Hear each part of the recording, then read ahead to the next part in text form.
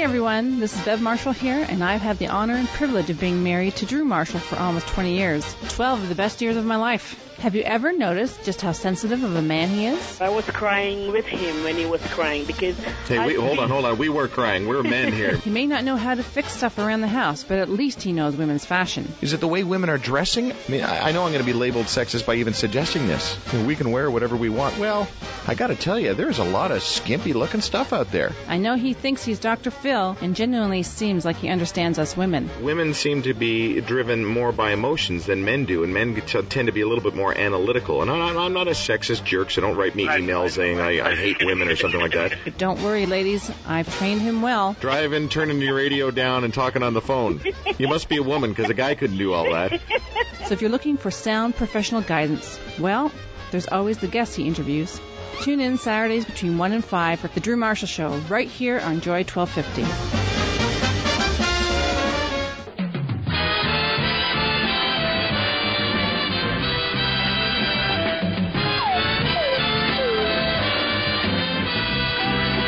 You're listening to the show that talks about stuff the others can't, don't, or won't. The Drew Marshall Show on Joy 1250.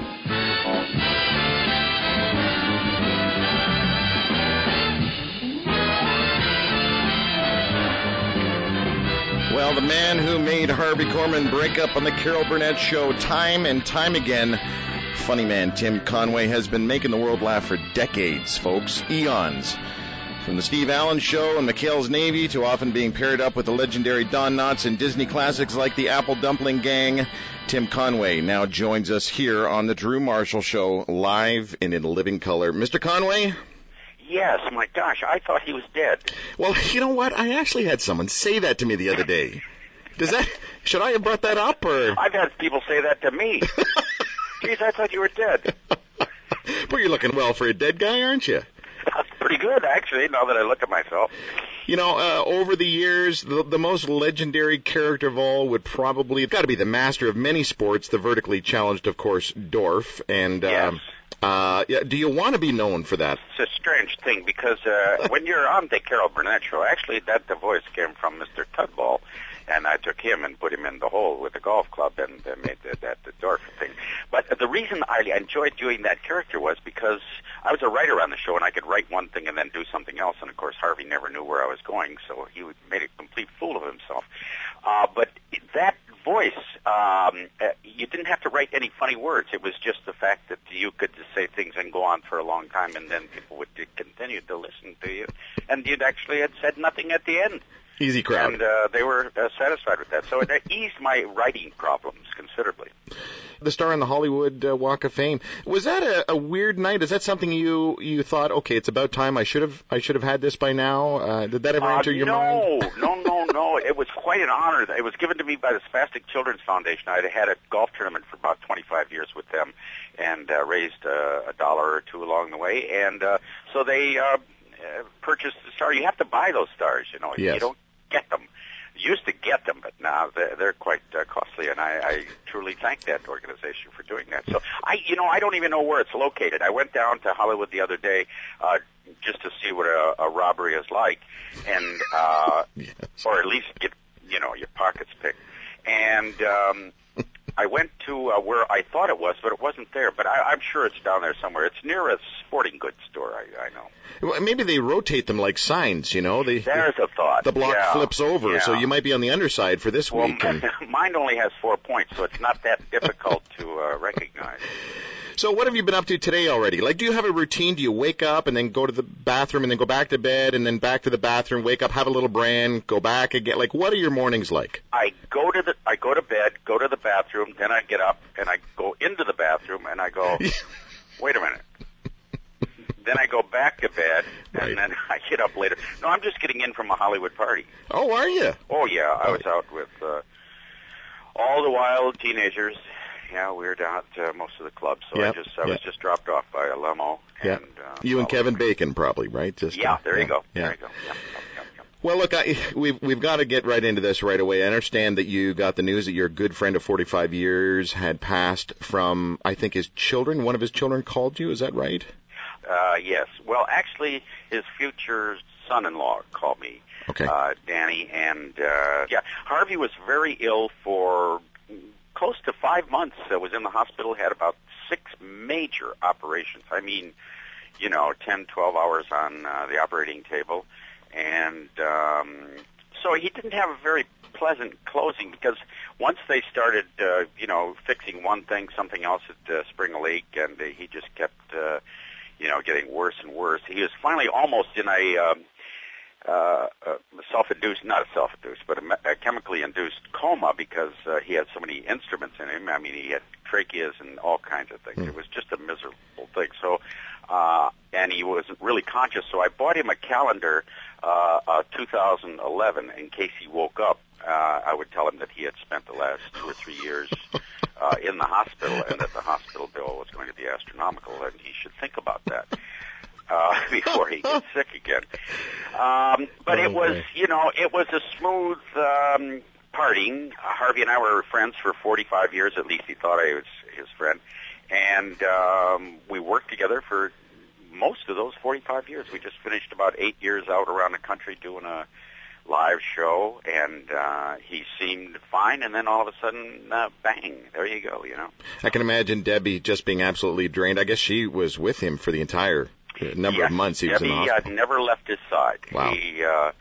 He was 5 months in the hospital, and she was in there 5 months. So it was, it was torturous for them, because they get good news. It looked like something promising, and then nothing. Oh, man. Tough. Now, first worked with Harvey Korman on the Danny Kaye Show, I think, was it?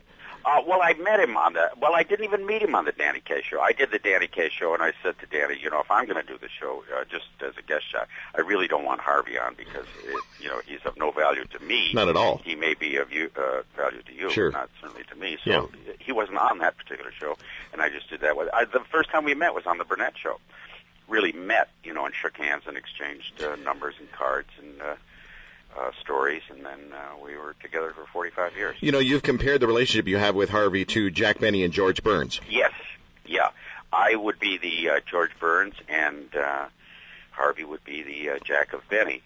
He had no control when he would look at me for some reason. It was pathetic that a man was in the business and had that poor control of himself. But, these things happen. A lot of people sneak into this business. Is it true that you coerced Harvey into buying a racehorse with you that had enlarged testicles and suffered from depression?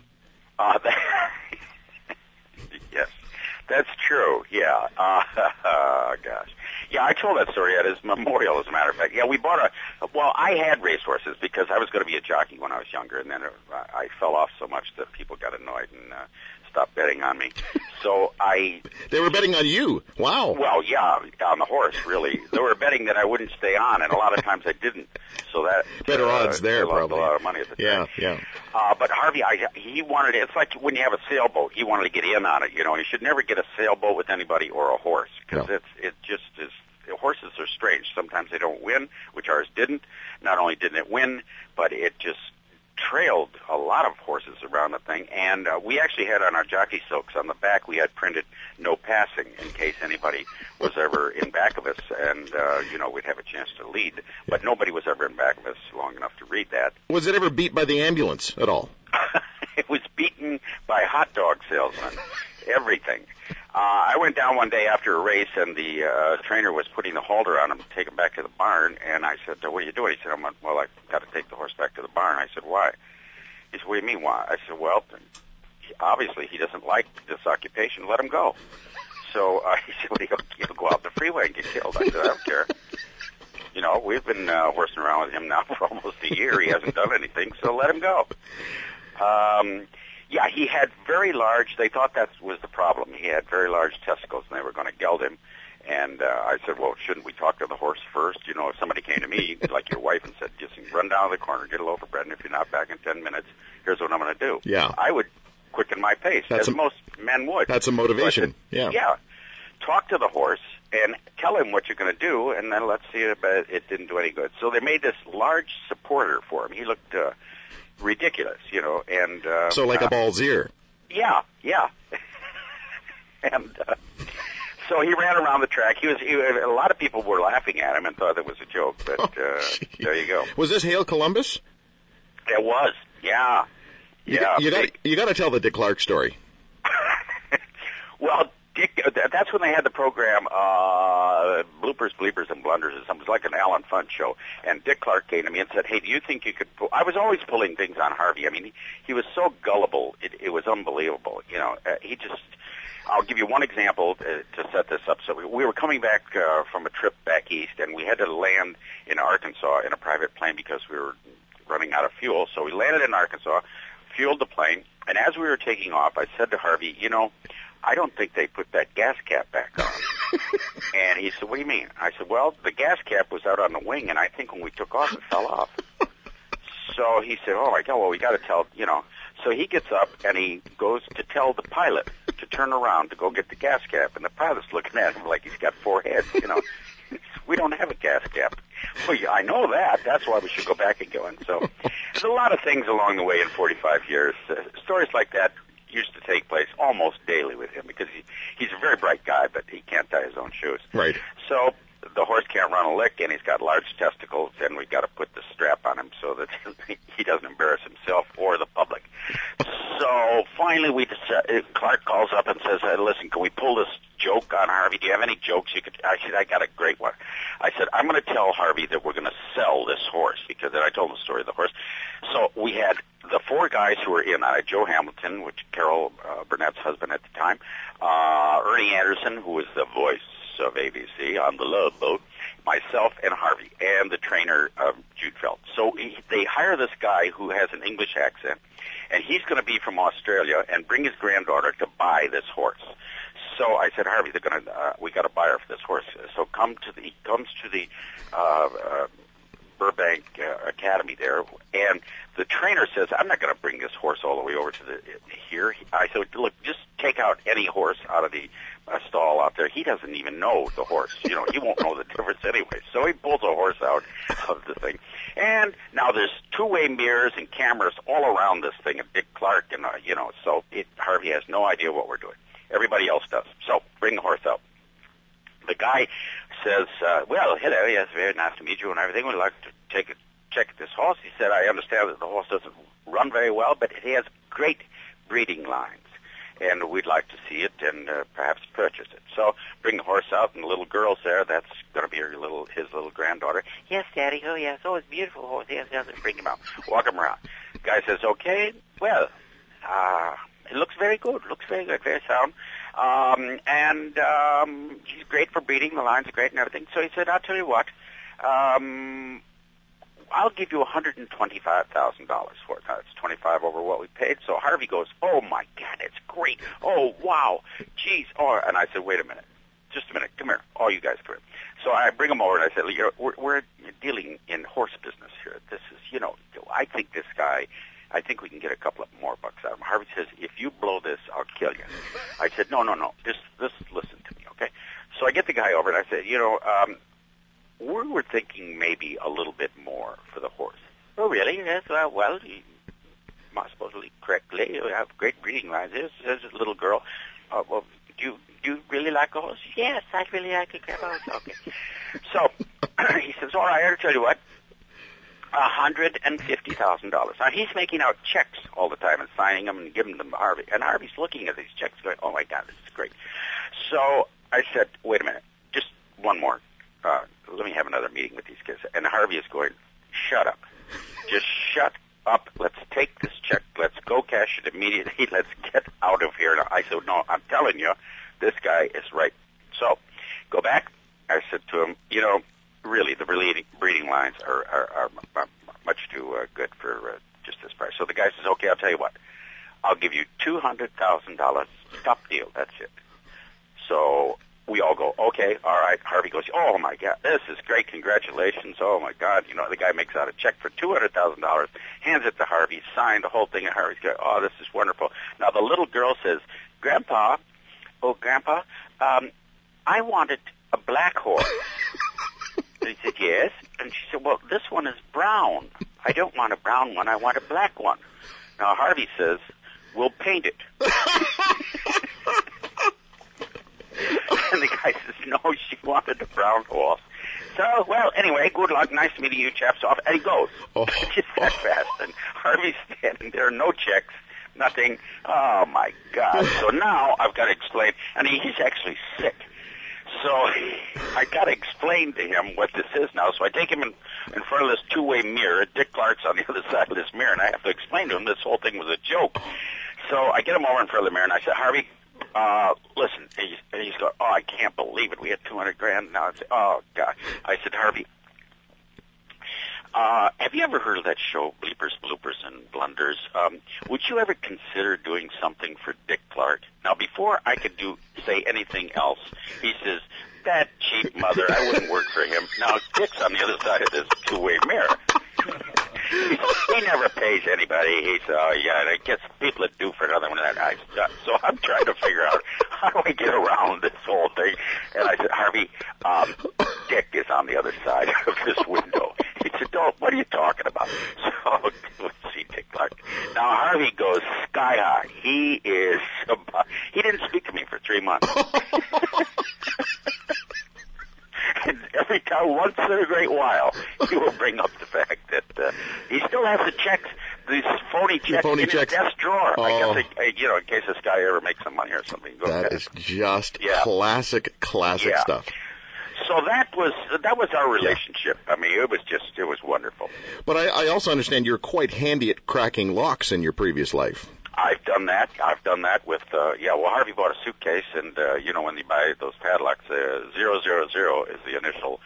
You can open it, the padlock with that, because that's your initial combination, then you can change it. So he gets a suitcase, packs all his clothes, and puts it on the plane. Now, it wasn't even locked at the time, the little lock, so evidently they locked it at the airport. And Harvey gets off the plane, he says, look at this, some stoop locked this lock. I said, well, that's what it's for. He said, no, I don't know how to open this. I said, let me see, is it a combination? Yeah. I said, well, I could open that for you. He said, what do you mean? He said, well, I said, I've had a little work with, safes and things like that. You just have to know how to handle it. So I put this lock up to my ear, and I'm turning the little things, and I see that it's going 000, and I open it. He said, geez, I don't believe that. I said, well, you pick up a lot of practical things in life there, Harv, and so. So that's great. So he opens the suitcase. Yeah, everything's here. Oh, boy, this is great. So I put the lock back on and lock it.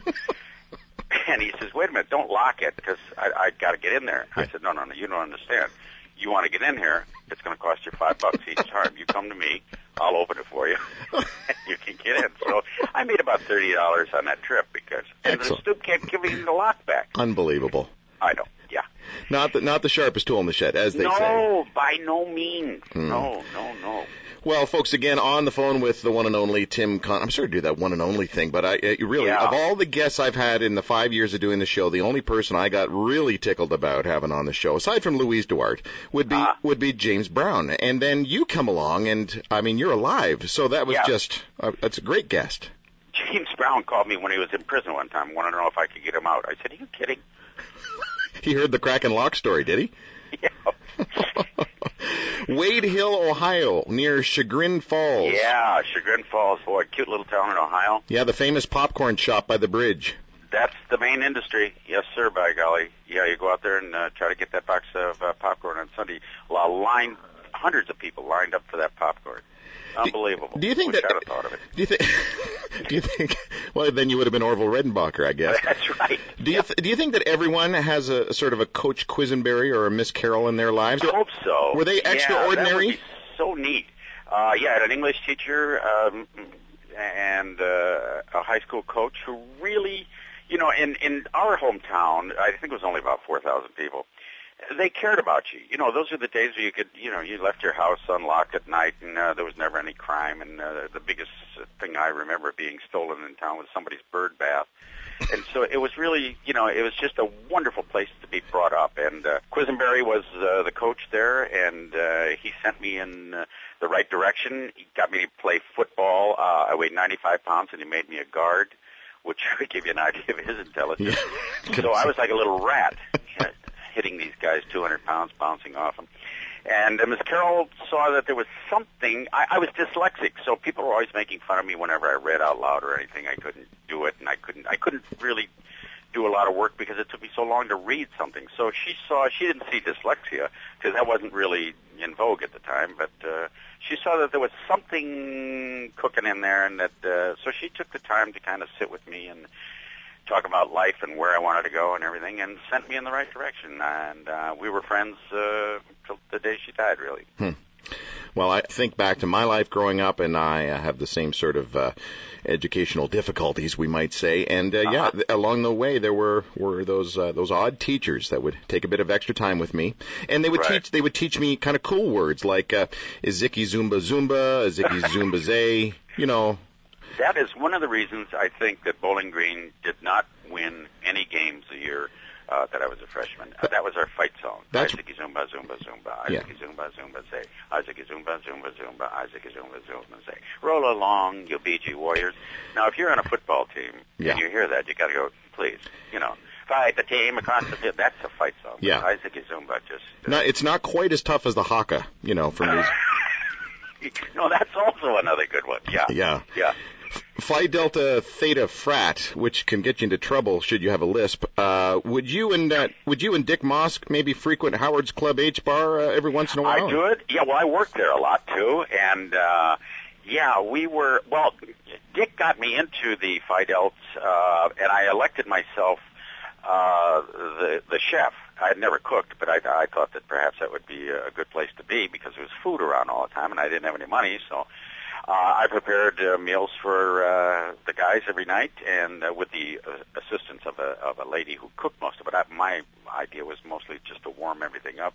That old Swiss steak that was so tough you really never could cut it. And then I would go into the kitchen at night and hard-boil all the eggs, make egg salad sandwiches, and sell those to the sororities. I'd come around 9:30 and have sandwiches.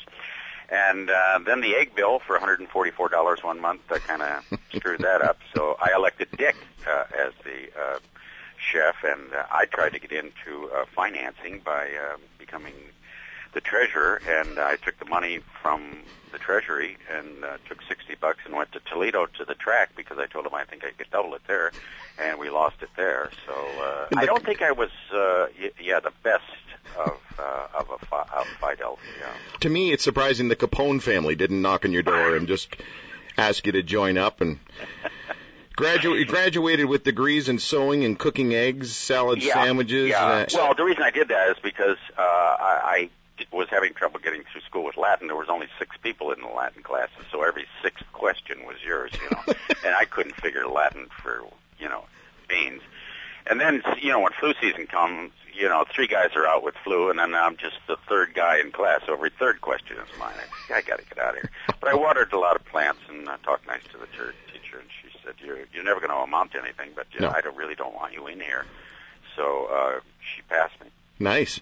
And I went into home ec because my mother was a seamstress and I could sew, so I went in there, and I was actually the best sewer in the class.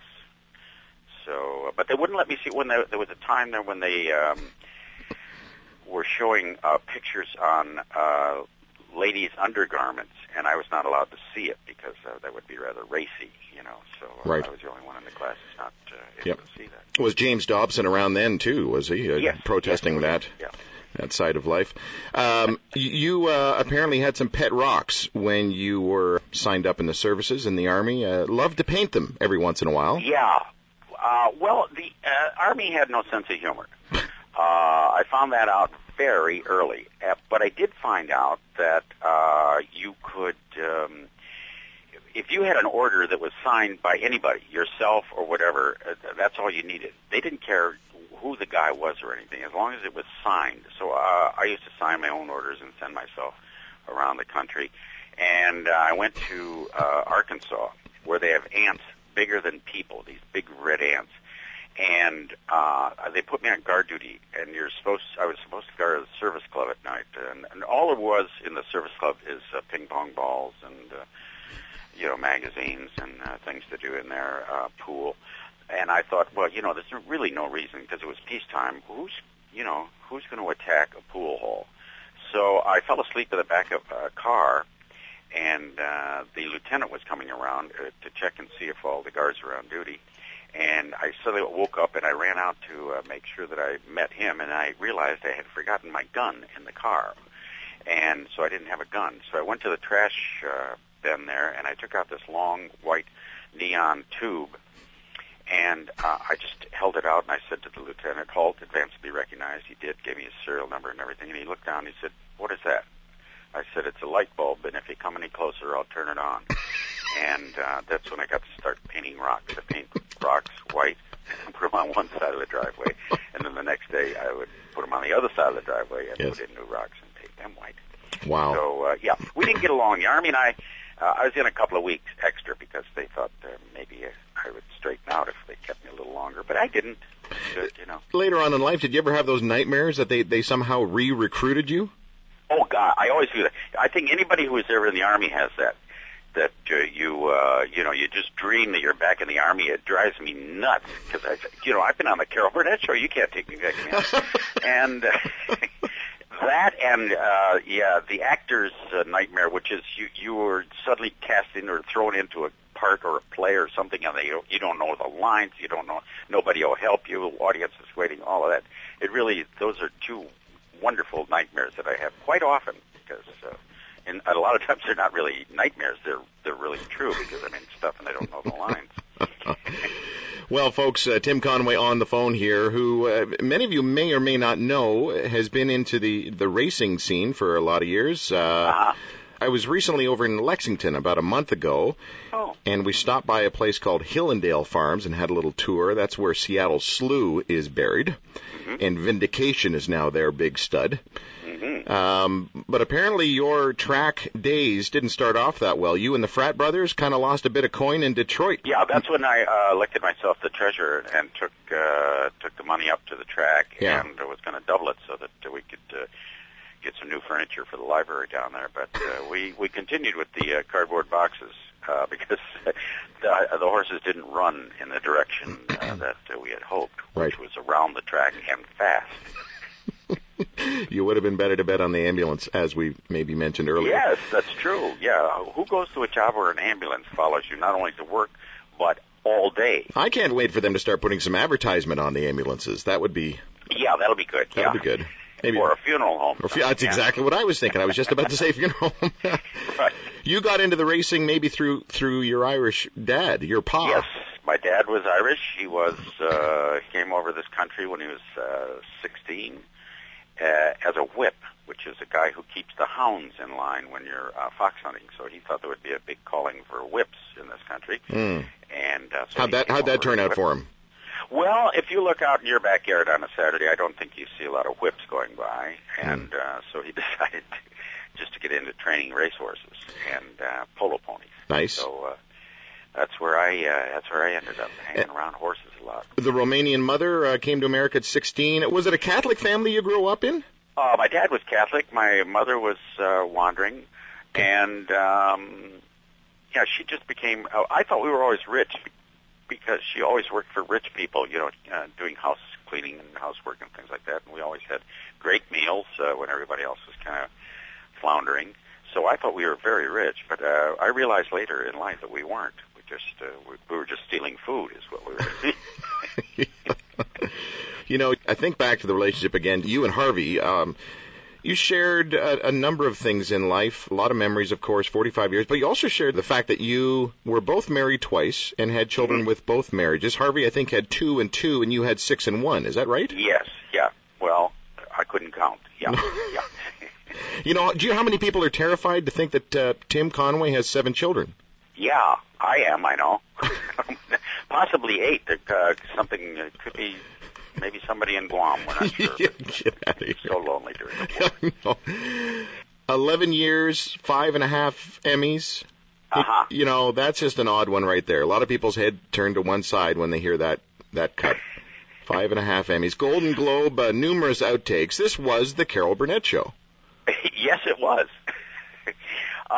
That was great. 11 years of working for this very generous lady who let us just do anything, And as I said, being a writer on the show, I would write one thing and then say something else, so Harvey was always going south on me. Very little control of his acting abilities, and it would end up laughing during a sketch. that's the worst. So, but it wasn't all success, though, was it? I mean, think about George Schlater's Turn On. we did a show that George thought was going to be humorous, and we all actually did, and it was actually canceled while it was on. It was premiered in New York, and they turned it off after about 20 minutes, and went to Cleveland. Cleveland was big. Cleveland turned it off after about 10 minutes. Oh, yeah. And the guy who never played an organ because they never needed it played for 20 minutes. And then by the time it got to California, it was canceled. So we had a premiere night and a cancellation party.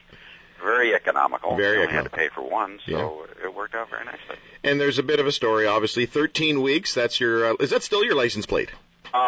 Not anymore, because now you don't even get 13 weeks. I went from 13 weeks, which was the limit for a show that wasn't going to be successful, and then they started them at 6 weeks. They would put a show on for 6 weeks, so I got one that said 6 weeks. Yeah. Now I have one that just says news break, and because once in a while I'll go on the news. Yeah, now it says YouTube, you know. Yeah, right. Speaking of getting canceled, you got to tell us about the gangster sketch with the cream pie. I mean, seriously, who has ever heard of right in the middle of a sketch? Oh, yes. Right in the middle of a sketch, the producer comes out and says, you know what, guys, forget it.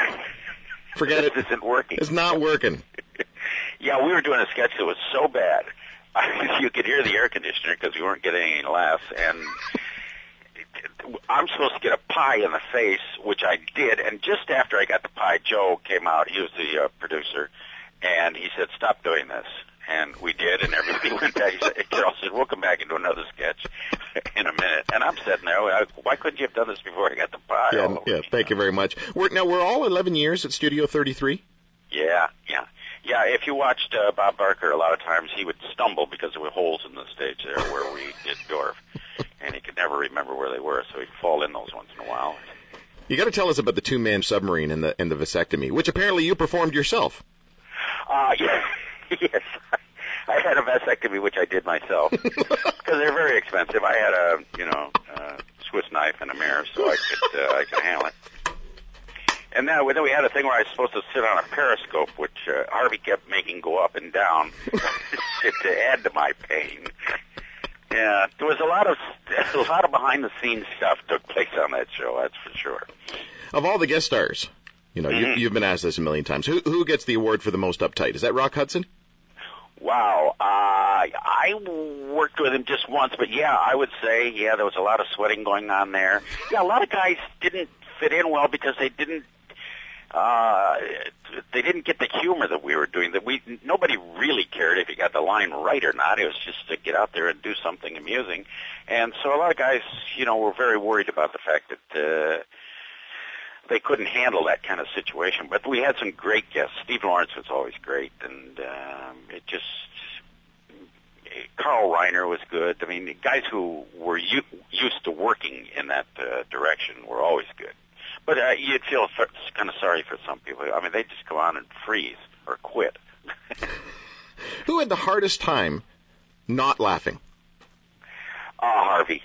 Yeah, but he would always end up laughing because all I have to do is just look at him, and I'd hear him start to go, But he had a reason. For instance, in the dentist sketch, where I ended up anesthetizing myself, really, by poking myself with Novocaine all over the place, and so I became immobile, my legs, my arms, my head, everything.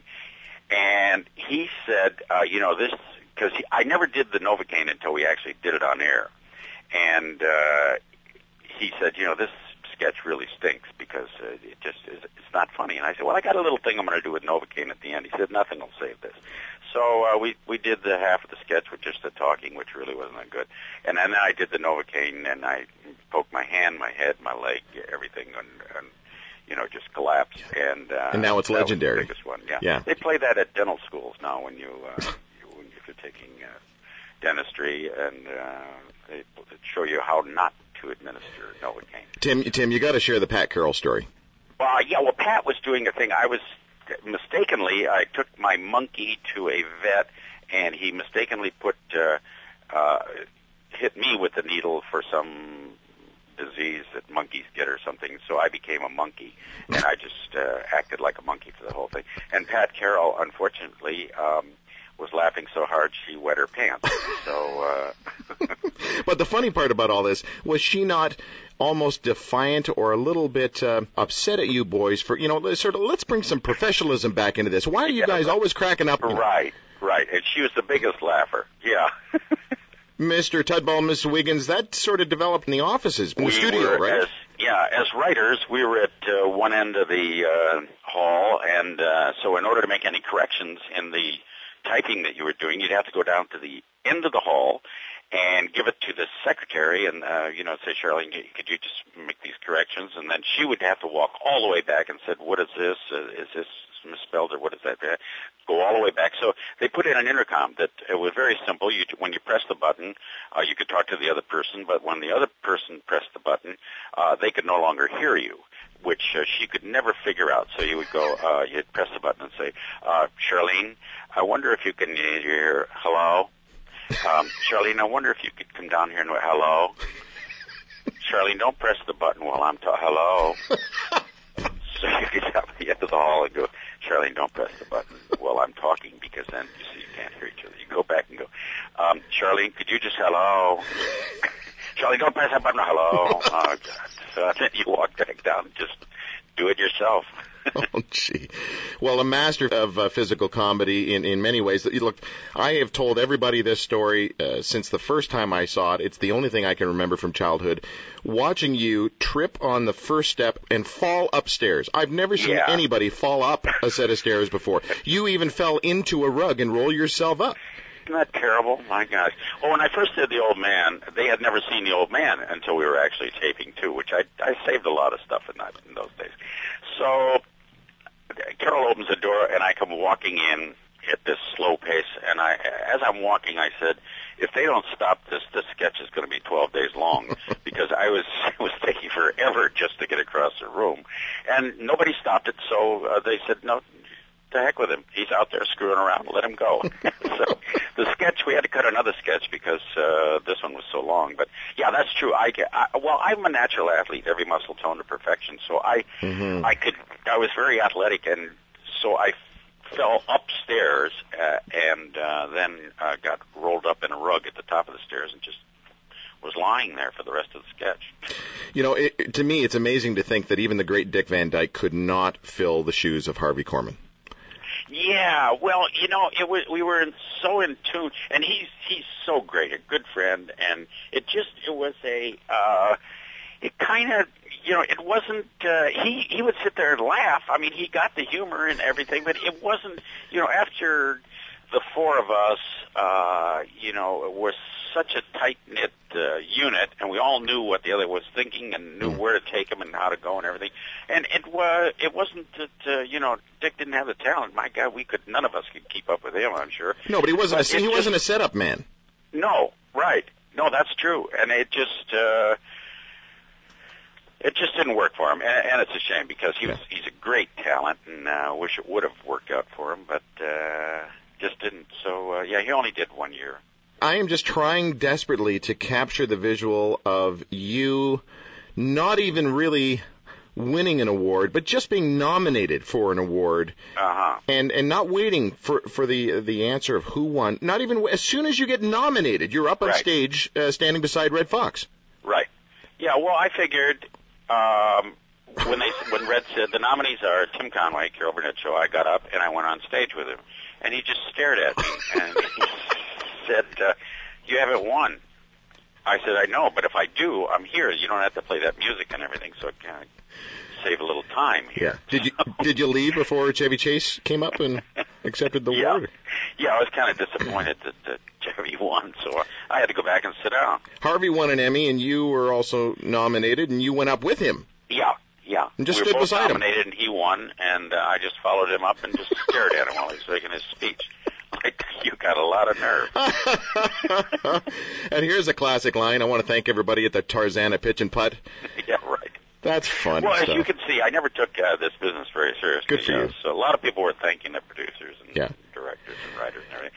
And I thanked everybody at the Tarzana Pitch and Putt because it was kind of a neat little, course for kids and everything. And they had a new Mark Twain hole they just put in, so I reminded people of that. And they could bring the kids and leave them in the playground playing miniature golf, and worked out very nicely. Tim Conway and Harvey Korman are now in the same company as Jackie Gleason, Johnny Carson, Lucille Ball, Carol Burnett. This Hall of Fame stuff, my goodness. You must, every once in a while, you just must just shake your head and go, what's going on?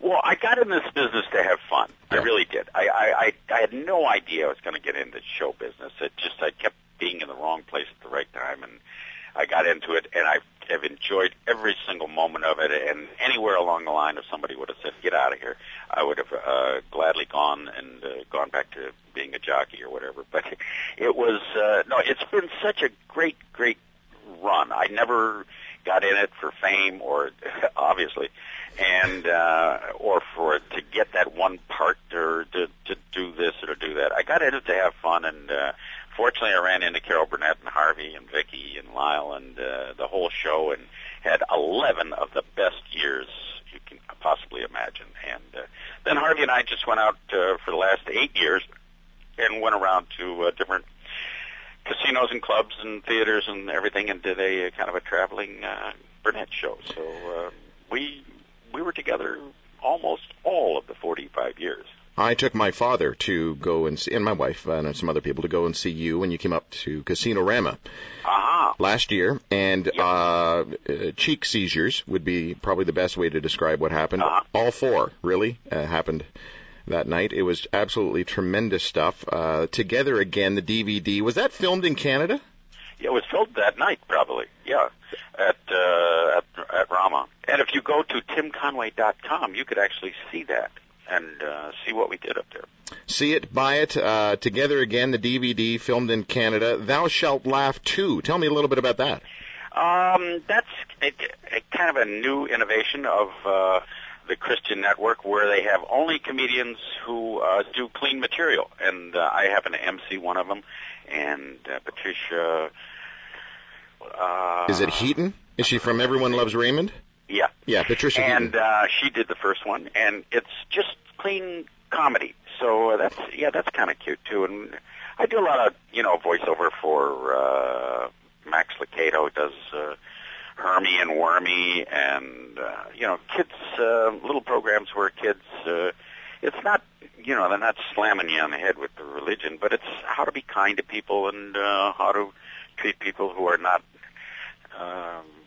in a sense all equaled and all mirrored. Some people are a little different than others, and how to treat people like that. So it's been a great run. It really has. Tim Conway turning 75 this year, I believe, if my numbers are right. Yeah. Does that freak you out at all? It doesn't seem like 75, but I guess it is. Not really. I have had a very fortunate life. I've had no physical, with the exception of a broken back, I've never had really anything serious, and illnesses, I don't get involved in that because they're a pain in the neck.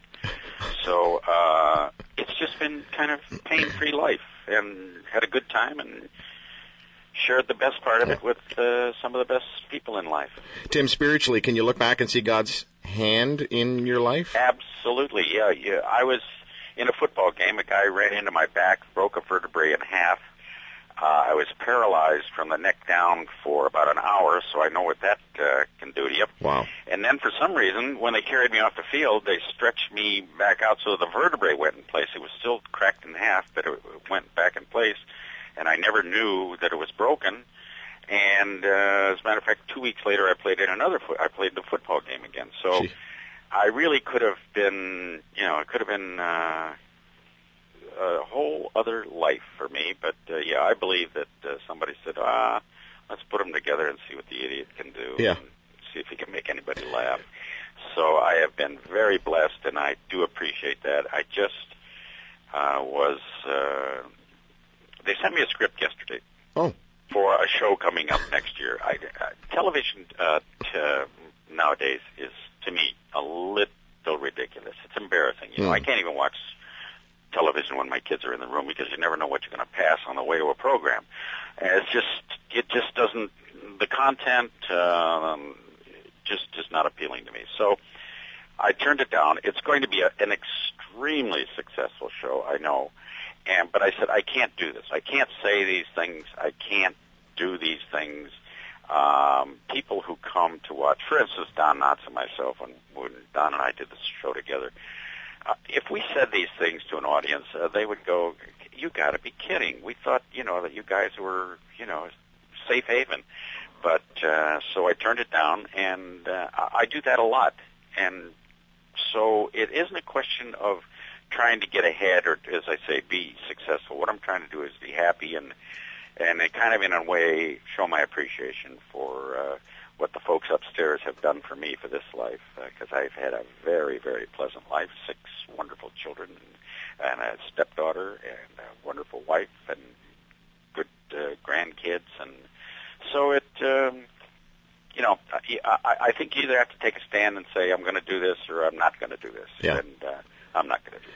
When did the God stuff really start happening in your life? Like, was it right from the get-go? I think it's always been there, yeah. I'm by no means a prude. Richard Pryor was a friend, and Richard, he's probably one of the most creative guys I've ever met, but he used the language because, he grew up in a house of prostitution where they don't say please and thank you a lot. Sure. So that language was part of what he grew up with and part of his character, and so you take it in that way. But nowadays, the gratuitous language and nudity on television, it's kind of embarrassing because they just lay it out there for you, and there's no thought to it. It's just we can hope we can say more words in the next show because we'll get a better rating. And I just never found a home with all that.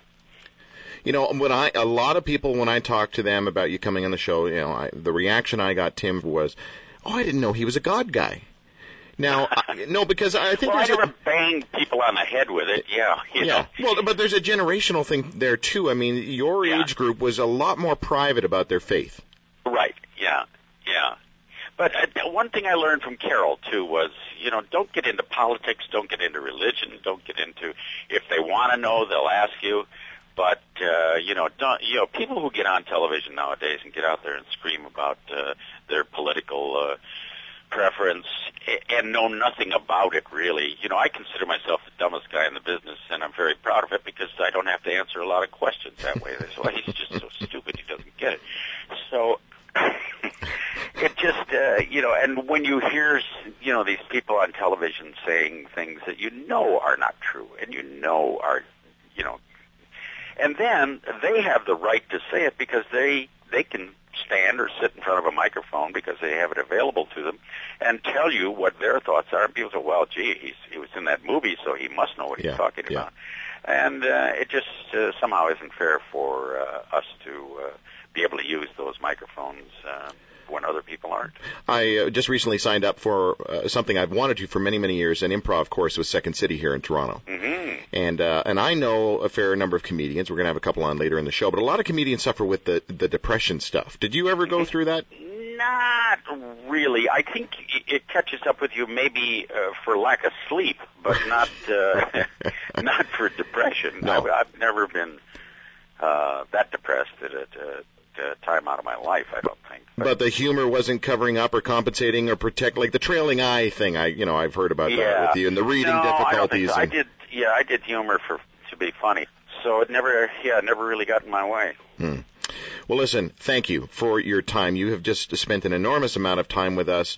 You have just given so many warm. There was a quote I heard the other day. It said, "A sandwich drawing closer to my face brings me the comfort of home." There's something about sandwiches that gives you, soup and sandwich kind of a thing. And the Carol Burnett Show, people think of Tim Conway and Harvey. You were the soup and sandwich of our lives.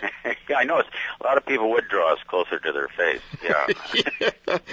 Well, just before you go, I need you to share one last little story with us. I know that one man could crack you up. Don Knotts. Yeah. He and I were friends. I went way back to Steve Allen with Don Knotts, Louis Nye, Tom Post, the Men on the Streets. Don's the reason I'm really in television, I think, because he was such a meek little wonderful guy, and you could read his entire life in his expressions. You look at now at the Mayberry shows, or it just, He's such a wonderful, established character. He's Laurel and Hardy. He's Chaplin. He's everything. And he and I were terrific together. And I've never worked with anybody who worked with the ease that Don did. He just knew people. He loved people. He loved to make people laugh. And the two of us together, when we did, I wrote a couple of movies, The Prize Fighter and Private Eyes, and we did them together, and it's the highlight of my life. And I will never forget him. I hope all of these guys are up there just kind of in a little room together. You know, we can all get together again. Well, he was so comfortable in his skin that he wouldn't even bat an eye if he walked into a bar filled with cowboys in a little tutu. No. That is an unbelievable. Please finish that story for us, and then I'll leave you with that. Well, Don was having trouble getting dressed in the trailer in the morning when we were doing some things up in Stockton, which is cowboy country, and he would say, Tim, it's really freezing in that trailer in the morning. I can't get dressed in there. I'm going to catch pneumonia. So I said, well, why don't you do this, Don? Why don't you take the wardrobe from the motel and just put it on in the morning, and then just go there, and then all you have to do is just sit around your coat until we shoot. So, that's an idea. Now, we were supposed to be dance hall girls, so we're in these tutus and wigs and everything. We're just two dance hall dandies. So he comes out in the morning with his coat on, and underneath is this tutu and all of these dancing things. And Tim, this is a great idea. I got dressed this morning. It's nice and warm. Get in the car, go there. It'll be fine. So we do this for a couple of days. So one night we were coming back. No, I didn't get dressed that way. I just dressed normally. So I come back, and I parked the car, and I said, hey, Don, I'm going to go in the bar and have a beer, and I'll see you. We were staying in a motel across there, and he was in the room next to me. So he said, okay, well, maybe I'll stop over a little later myself. So I go in, and now these cowboys in here, these guys are real cowboys. They just their pastime is starting fights. So I saddle up to the bar, and I have a beer. They're all looking at me like, there's a Hollywood guy. And all of a sudden, I see Don come through the door, and he has on this outfit, the tutu and the stockings and the high heels and the everything. And he comes over to me, and he says, Tim, you got the key to the room? And I said, well, shouldn't we discuss price first? Don't screw around, man. Like cowboys here. So, we were... Tremendous stuff. Kind of make him smile. Tremendous stuff. Tim Conway, it has been an absolute honor to chat with you. When people ask me from this point on who the highlight guest has been for me over the last 5 years, it is now you. I appreciate it. Thank you very much. Thank you. God bless, mate. Okay, Drew. Thanks. Bye-bye. Bye. Tim Conway on the Drew Marshall Show. Man, personal thrill for me to have my son here co-hosting the show, Father's Day show, and also to chat with one of my childhood heroes, Mr. Tim Conway. All right, a short break, and we'll be right back. Stay with us. Whether you're in your smart car avoiding Hummers or you're in your house avoiding the J-Dubs, there's no avoiding us, the Drew Marshall Show, live through our website and right here on Joy 1250.